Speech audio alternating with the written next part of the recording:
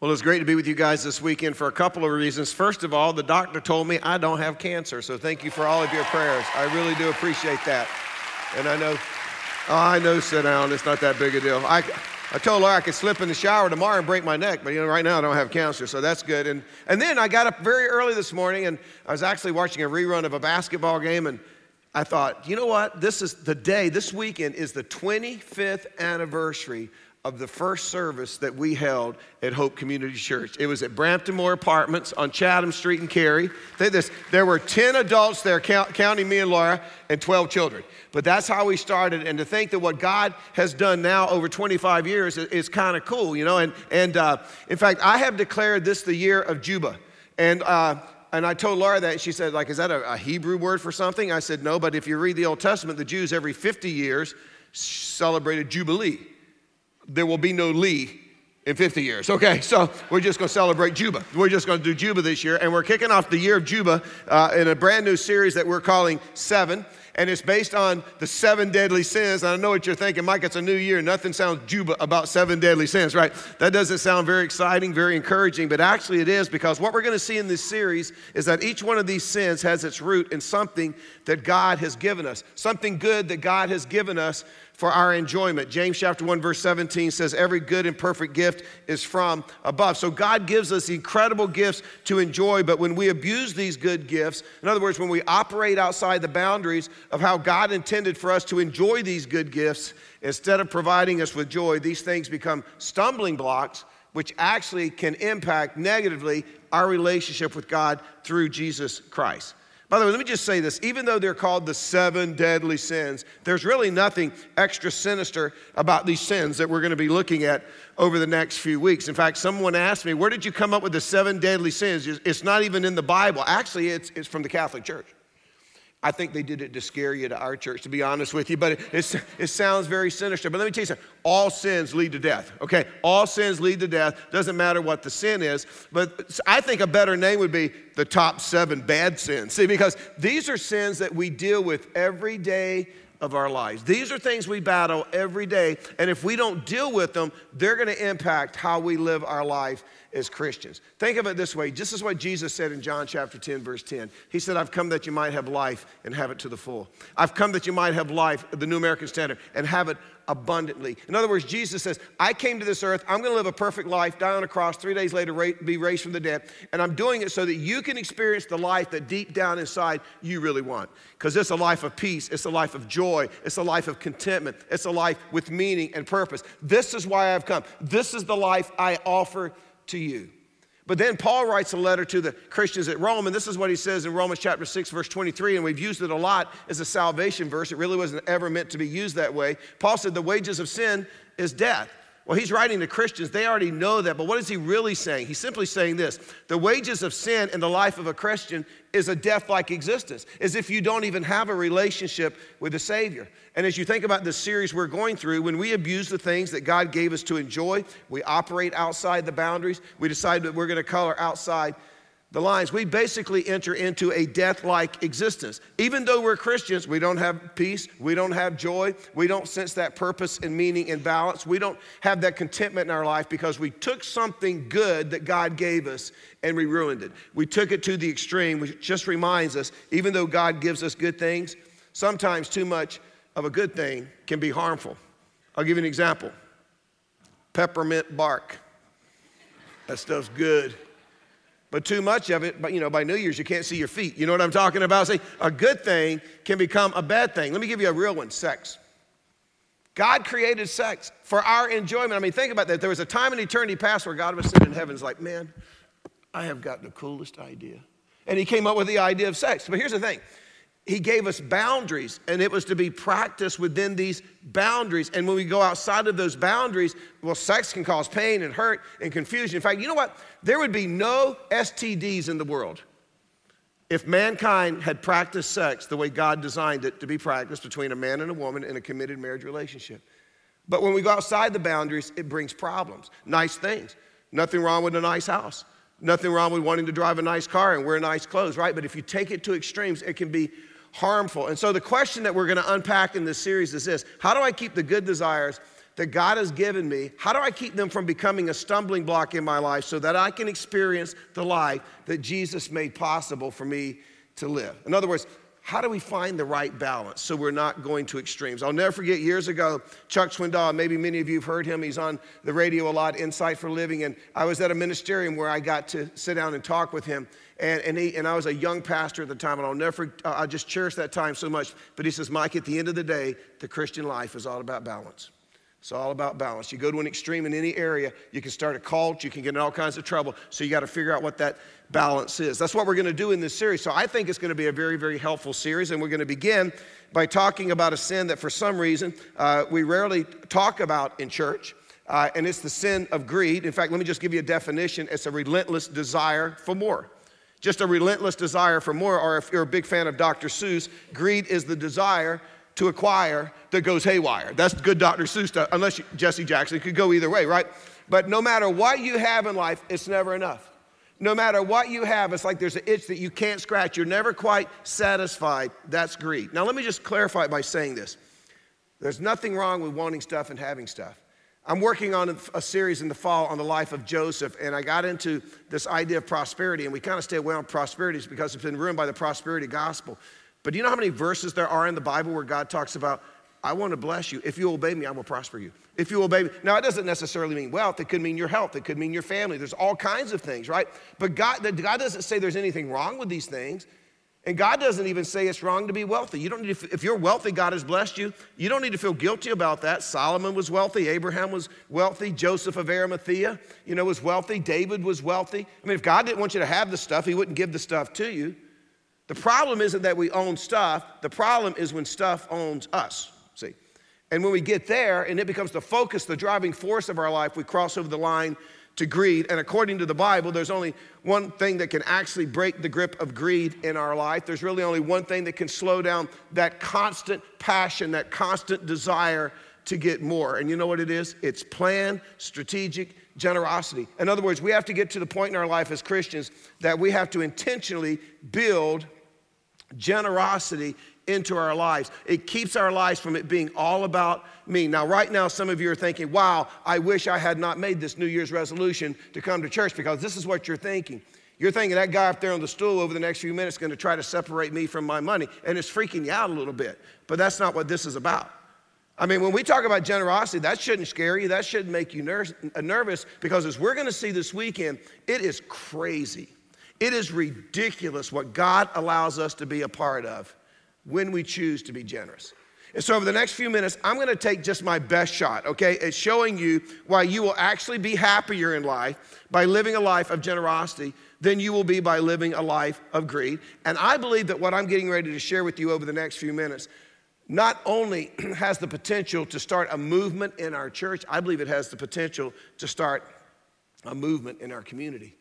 And if you're new for the first time, maybe you came to our Christmas Eve service and you thought you would check the church out. Good weekend to be here, because you're going to hear over the next few minutes why we exist, why we believe God has created us the way we are, what we believe that God has called us to be and to do. So you're going to walk out of here at least knowing what you might be getting to be a part of. If you have your Bibles, turn with me to Matthew chapter 21. If you don't, that's okay. We're going to put the verses on the screen. If you're familiar with the book of Matthew, you know that Matthew chapter 21 talks about the triumphal entry of Jesus into Jerusalem. It is without a doubt one of the biggest days in the history of the world. Let me just pick it up, Matthew chapter 21, verse 1. As they approached, and that would be Jesus and his disciples, as they approached Jerusalem and came to Bethphage on the Mount of Olives, Jesus sent two disciples, they're not named, saying to them, go to the village ahead of you, and at once you will find a donkey tied there with her colt by her. Untie them and bring them to me. So Jesus picks out two disciples and says, I want you to go to town, find a guy. He's got a big donkey. He's got a little donkey. Untie the donkeys and bring them to me. It's pretty simple, not complicated. Verse 3, if anyone says anything to you, say that the Lord needs them, and he will send them right away. Now notice this. This took place to fulfill what was spoken through the prophet. Say to the daughters of Zion, see, your king comes to you. And that's talking about the city of Jerusalem. Your king comes to you, gentle and riding on a donkey, on a colt, the foal of a donkey. So that's different than the Easter pageants we've seen. Jesus came on a donkey, but it was actually two donkeys, right? The disciples went and did as Jesus had instructed them. They brought the donkey and the colt and placed their cloaks on them for Jesus to sit on. A very large crowd spread their cloaks on the road, while others cut branches from the trees and spread them on the road. The crowds that went ahead of him and those that followed shouted, "Hosanna to the Son of David. Blessed is he who comes in the name of the Lord. Hosanna in the highest heaven." When Jesus entered Jerusalem, the whole city was stirred. Notice that phrase, I'll come back to it. And they asked, "Who is this?" The crowds answered, "This is Jesus, the prophet from Nazareth in Galilee." I want to just give you 4 reasons from this story why generosity is such an irrational thing. It just really, on the surface, it doesn't make sense. Here's the first one. When it comes to generosity, think about this. God asks us for something. Now, that's reversing the table, isn't it? Because typically it's about us asking God for something. I just went through a period of time. God, give me help. God, help my children. God, help my marriage. Maybe it's God, help my finances. God, I need a job. But we find ourselves asking God for things, but when it comes to generosity, God asks us for something, and that doesn't make sense. It doesn't make sense that Jesus would need to ask his disciples to go into a village and find a guy that's got a couple of donkeys. I mean, Jesus could have just snapped his fingers and a big donkey and a little donkey would appear. And he could have looked at the disciples and said, "Yeah, try to do that. I mean, check that out," right? I mean, it would have been very, very impressive. Why can't he do that? Because he's God. Not only is he God, he's the creator. Look what it says in Colossians chapter 1, verse 15. The Son, and that's a reference to Jesus, is the image of the invisible God, the firstborn over all creation. For in him all things were created, things in heaven and on earth, visible and invisible, whether thrones or powers or rulers or authority. All things have been created through him and for him, which simply means this. God can make anything he wants whenever he wants it. He can make anything he needs, Jesus can, whenever he needs it. We see that in the story of the 5,000. Sure, a little boy came forward with 5 loaves, really biscuits is the word in the Greek, and a couple of pieces of fish. But Jesus, in the story, it says he fed 5,000 men. 5,000 men, that's not even counting women and children. So we're talking maybe 10, 12,000 people. Why was Jesus able to do that? And there were leftovers, by the way. Why? Because he can create whatever he needs whenever he needs it. Well, let me ask you a question. If he needed a couple of donkeys, why didn't he just create them? Why did he ask some guy to give up his donkeys? Why am I making a point of this? Well, let me tell you something. At Hope, we have a big, big vision for 2019. For example, we want to launch a new campus in Garner. And we don't launch a campus just so it's closer to people's homes so they don't have to drive as far to go to church. We launch a campus because we realize now we have a history that says when we launch a campus, it's going to have a shaping influence on a community. We want to make sure that every man, woman, and child in that community has multiple opportunities to see, to hear, to respond to the gospel of Jesus Christ so that their lives can be changed. We want to know what are the unique needs in that community that we can come alongside of. But you know what? It costs us about $850,000 to launch a campus. You know, this year for the very first time, we're going to launch a Spanish-speaking campus. Did you realize that the Hispanic population in Wake County has increased 141% since the year 2000? It is now makes up more than 10% of the Wake County population. Did you know I'm at the Raleigh campus this weekend? If you're watching online, within shouting distance of the Raleigh campus, there's a neighborhood that is 63% Hispanic. It's the highest density of Hispanics in the Triangle. How can we be a community church and not reach that demographic, not reach those people to make sure that every one of them has an opportunity to hear and respond to the gospel? I promise you, for many of them, their needs are different than our needs, but we got to get to know them, and we got to spend time with them so we know how God would move us to meet those needs. Something that God's laid on my heart this year, and I don't know where it came from, is school supplies, not just for kids, but for teachers. I think it's silly that we live in an area where a young person will go to school for 4 or 5 years, run up a lot of debt, get out and decide to teach, to be a servant to us in our community, and have to reach into their pocket and buy a stapler for their classroom. or whatever they need for their classroom because the money's not there. I thought, what if we, maybe partnering with other churches, says, we're going to address that need in our community. In fact, I met someone after the last service who gave me her card, and she says, I'm the person you need to talk to. See, that's how God works at Hope Community Church. She said, I can tell you how many staplers you need. I can tell you how much construction paper you need. I can tell you how many yardsticks you need. And we could collect those things and get them to the teachers. You know what? You think it would change their opinion of what the Church of Jesus Christ is all about in the community? See, God's put that on my heart this year. We're going to address the opioid crisis. You have no idea the number of funerals we've had in the last 24 months, young people that have died because of opioid crisis. I don't think it's a coincidence that God has placed a lady in our church that's been involved in government, and the government is giving her grants to figure out the impact that this is having on families in the Triangle. And she came up to me after a service. She said, Pastor Mike, this is the church's problem. What are we going to do about it? We're going to figure out what we're going to do about it. And I could go on and on and on. There are still people that are homeless. There are still people who don't have enough to eat. This is all a part of our 2019 vision. It's going to be a big year. But going back to our story of the donkeys, let me ask you a question. God really wants a campus in Garner. Can he just create one? I mean, he could. We want to drill wells in Haiti. We have an opportunity to do in Haiti what we did in the Central African Republic. One of the most significant things you can to change someone's quality of life is to give them fresh drinking water. And I told you before Christmas, we want to raise $70,000 to do that, to get Jim Hocking that well drilling rig. And a lady came forward and said, I'll give you a third of it, and gave us a check for $23,000, and maybe God would lay it on your heart to do the rest. But there are people that don't have drinking water in Haiti, surrounded by an ocean, no drinking water.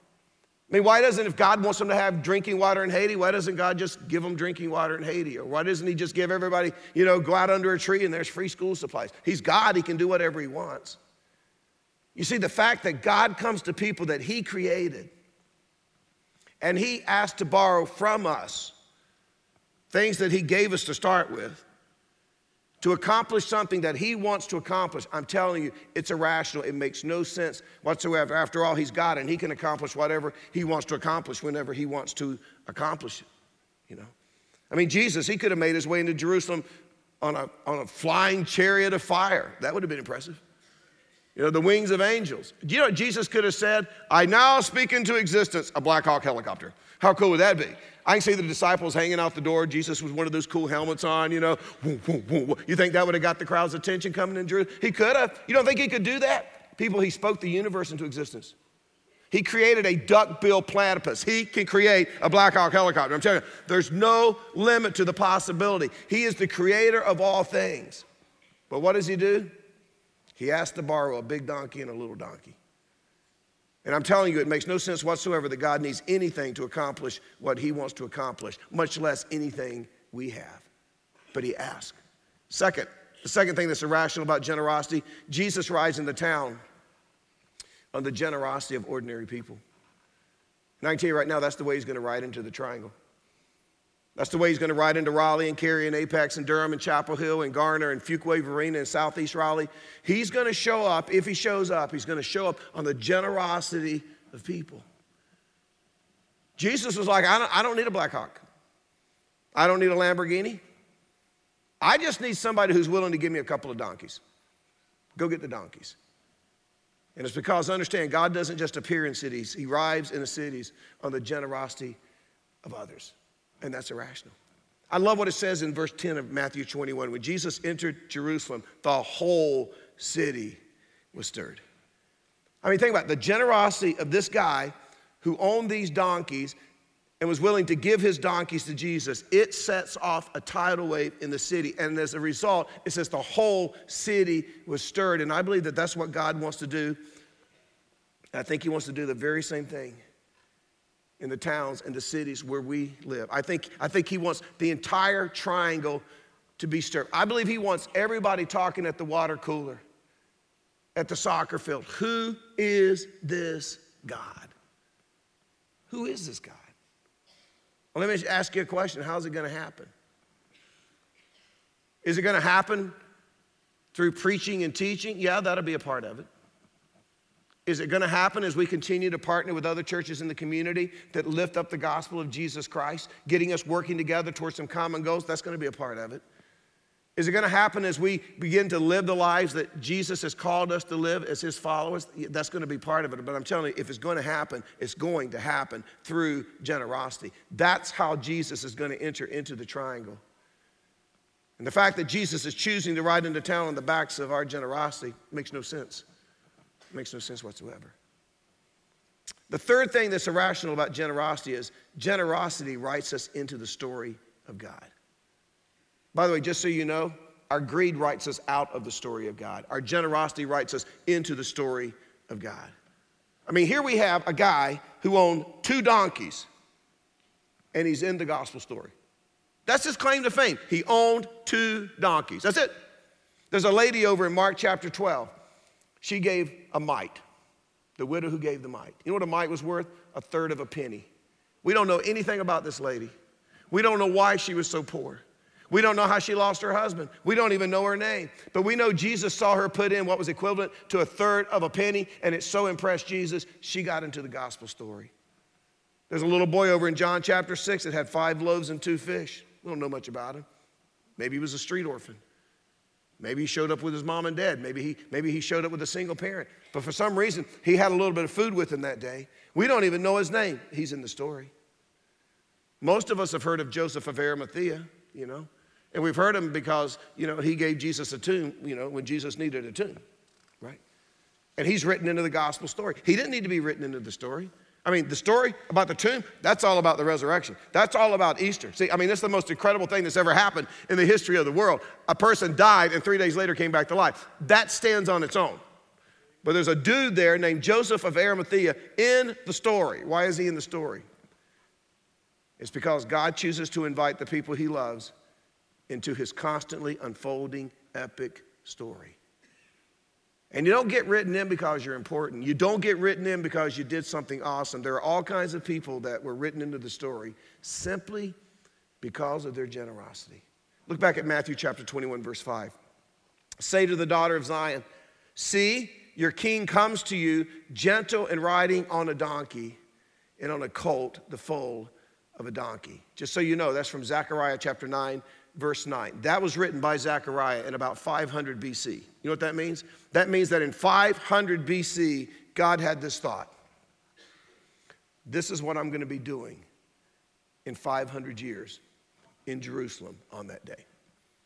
And sure enough, 500 years later, one man's generosity fulfilled God's destiny for the city. And I wonder what God has promised to the triangle that as a church we're going to be a part of fulfilling.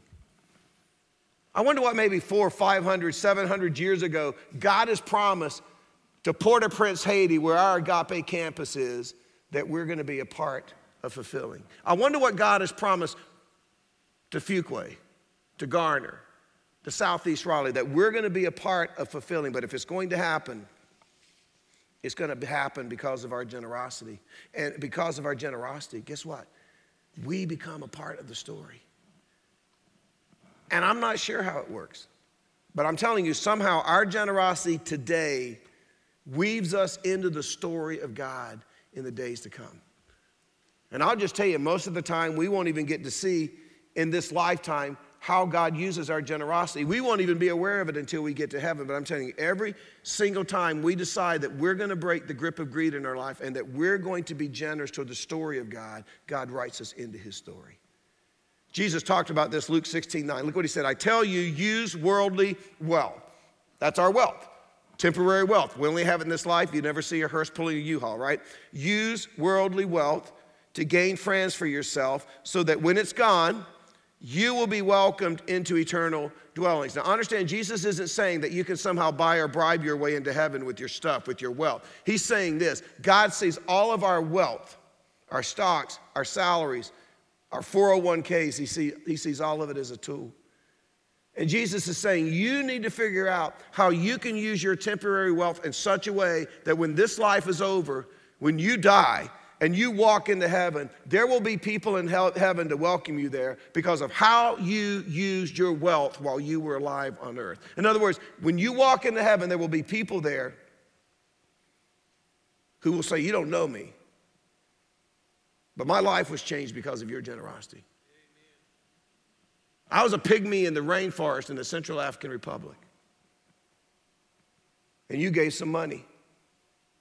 And some guy showed up and drilled a well in our village. It changed our lives. My kids lived because they had pure drinking water. But not only that, a man came in and shared the gospel of how Jesus died for my sins.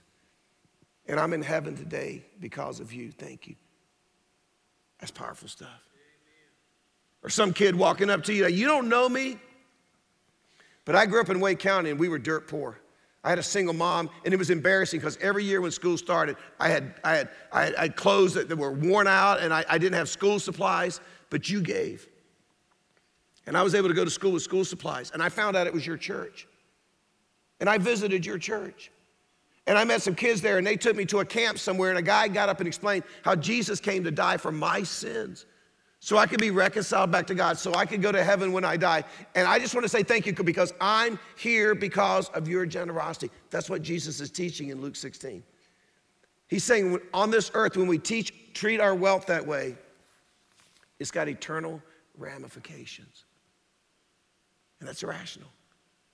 See, we think it's all about how we spend it, how we invest it here. God's like, no. You're missing the big picture. Here's the fourth thing that's irrational about generosity. We always get back what we give. I mean, think about this. The guy who gave the donkeys got the donkeys back. They didn't crucify the donkeys. They only crucified Jesus, right? By the way, it's interesting. It says they made their way from the Mount of Olives into Jerusalem. I have a picture standing on the Mount of Olives, looking down through the Kidron Valley. That's the eastern gate that's sealed. It will be opened again when Jesus returns. But if in Jesus' day, he would have walked through that eastern gate and he would have been right at the Temple Mount. It's about a 30-minute walk. So this is how I think it went down. I think the guy showed up and said, hey, can we borrow a big donkey and a little donkey? The guy, sure, I'll go with you. I'm not just going to let my donkeys out of sight, right? So he goes and he meets Jesus and, what's going on? So now he's walking down to Jerusalem with them. And Jesus finally, comes riding in big donkey and all this hoopla going on. And finally Jesus gets to his destination. He says, thank you very much. The guy gets his donkeys and he takes them back home. And he gets home and he walks in the house and says, babe, you ain't going to believe what happened today. It was crazy. Jesus, remember Jesus? Remember the day we were on the hillside and he fed thousands of us? That Jesus, that same Jesus, the one that's been going around healing people. Remember our friend who couldn't walk, Jesus made that same Jesus, he rode big donkey and little donkey into Jerusalem.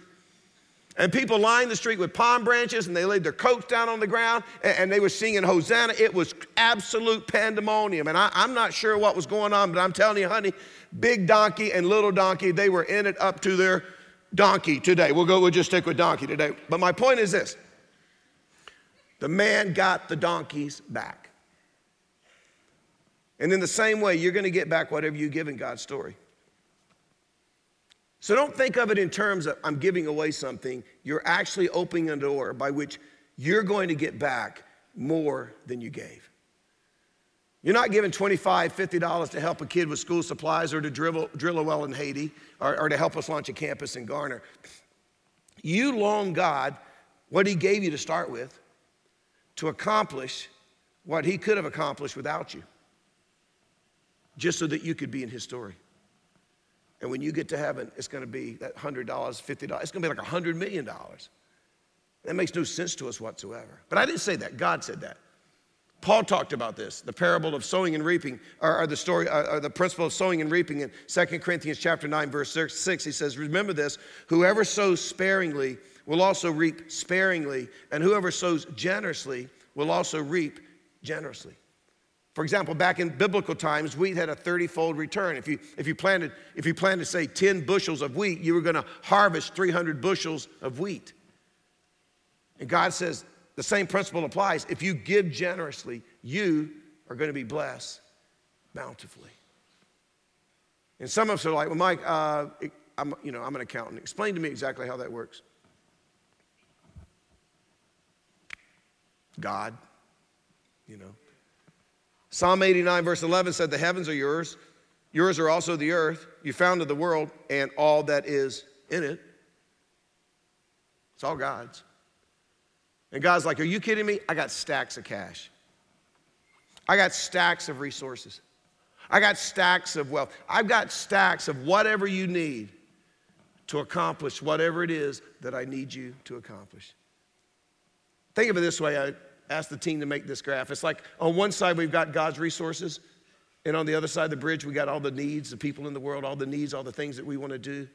God's just looking for a few people that he can trust to give the resources and take it off the bridge, over the bridge, and meet the needs. At the end of the day, that's all it is. And if you really believe that God owns it all and that he's your source and provider, I'm telling you right now, planned generosity is a no-brainer. I mean, it is a built-in way to make sure when it comes to your finances and your stuff, it's not all about you. That's why God gave us the principle of tithing. Very, very simple. I've showed you this before. God says, every time I give you 10 of these, give me one back. You get to keep the 9, which I gave you 2, and live off of them. Let me do that one more time just in case you went to Carolina and took some of those phony classes. Okay, let me just say it. Okay. So how it works. God says, every time you get 10 of these, you give me 1. You just drop a 0. It's very easy math. You give me 1 of these, and you get to keep the other 9, which I gave you anyway, and go out and buy yourself a little something, right? However, let me say this. If you believe that what you have is yours and that God had nothing to do with it and you're just a self-made person, you'll be greedy. You'll hang on to your stuff for dear life. Now, if you're here and you're like, Mike, I'm there. I mean, I believe God gave me a heart of generosity. Well, you know, a few years ago, I used to do this thing where I would invite the top 40 or 50 givers to my house for a Christmas party to just say thank you, thank you. Because most of our income was given by that group of people. And I just wanted to say thank you. And they were fine. It was no big deal. And you know, we had a little Christmas party. But one of the guys came up and he says, Mike, he says, I'm not sure you got this right.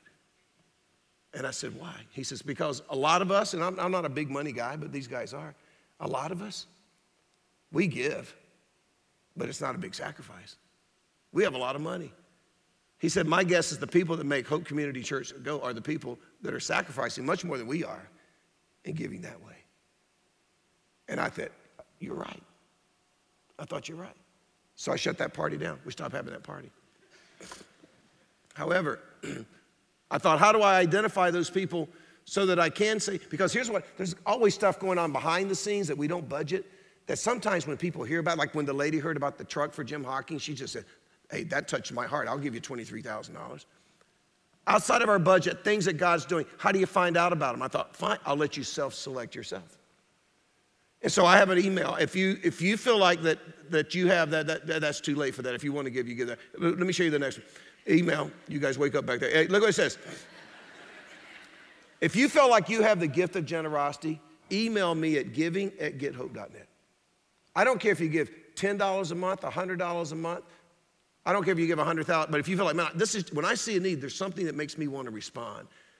You email me, and we're going to have a breakfast in the next few weeks, and we're just going to get together. We're probably going to get together 2 or 3 times this year, and maybe at my house at Christmas. But we're going to talk about these are opportunities that God is putting in front of us, just not just in the triangle. Some of that may interest you.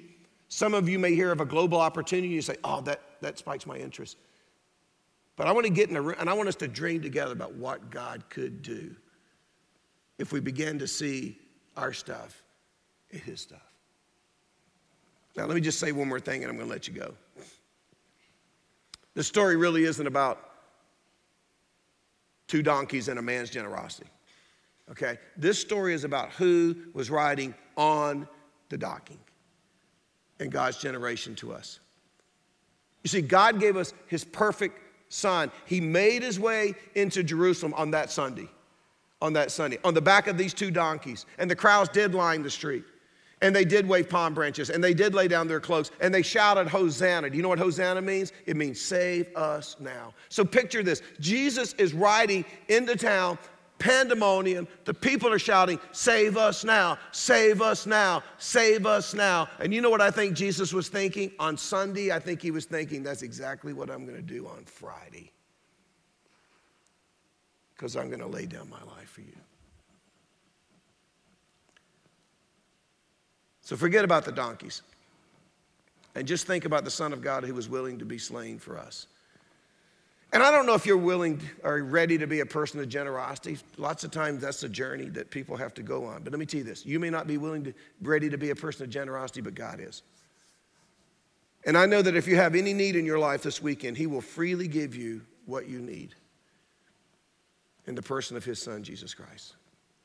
And maybe finally this is the week, maybe this is it, that you are finally ready to put your faith and trust in Jesus. You're finally ready to accept the gift of salvation that he provided on the cross. You're finally ready to have your sins forgiven. And you're finally ready of having the confidence and security that when you die, you will go to heaven. What a year this would be for you. What a great start. Let's bow. Father, thank you for your generosity. Even when we don't want to be generous, you're generous to us. You put breath in our lungs. You give us a heart that beats over 100,000 times a day.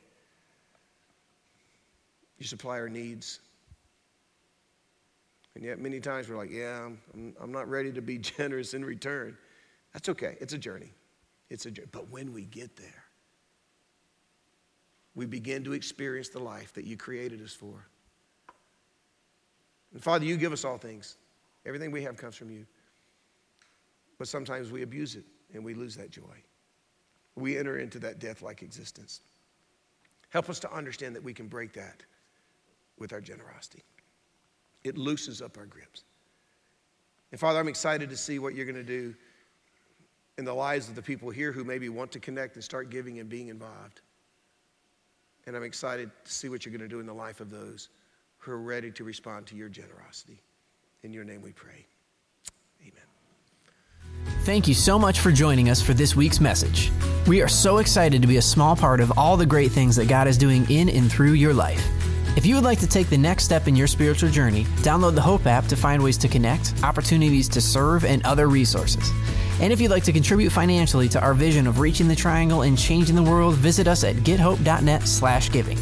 Thank you for your commitment to resourcing hope as we love people where they are and encourage them to grow in their relationship with Jesus.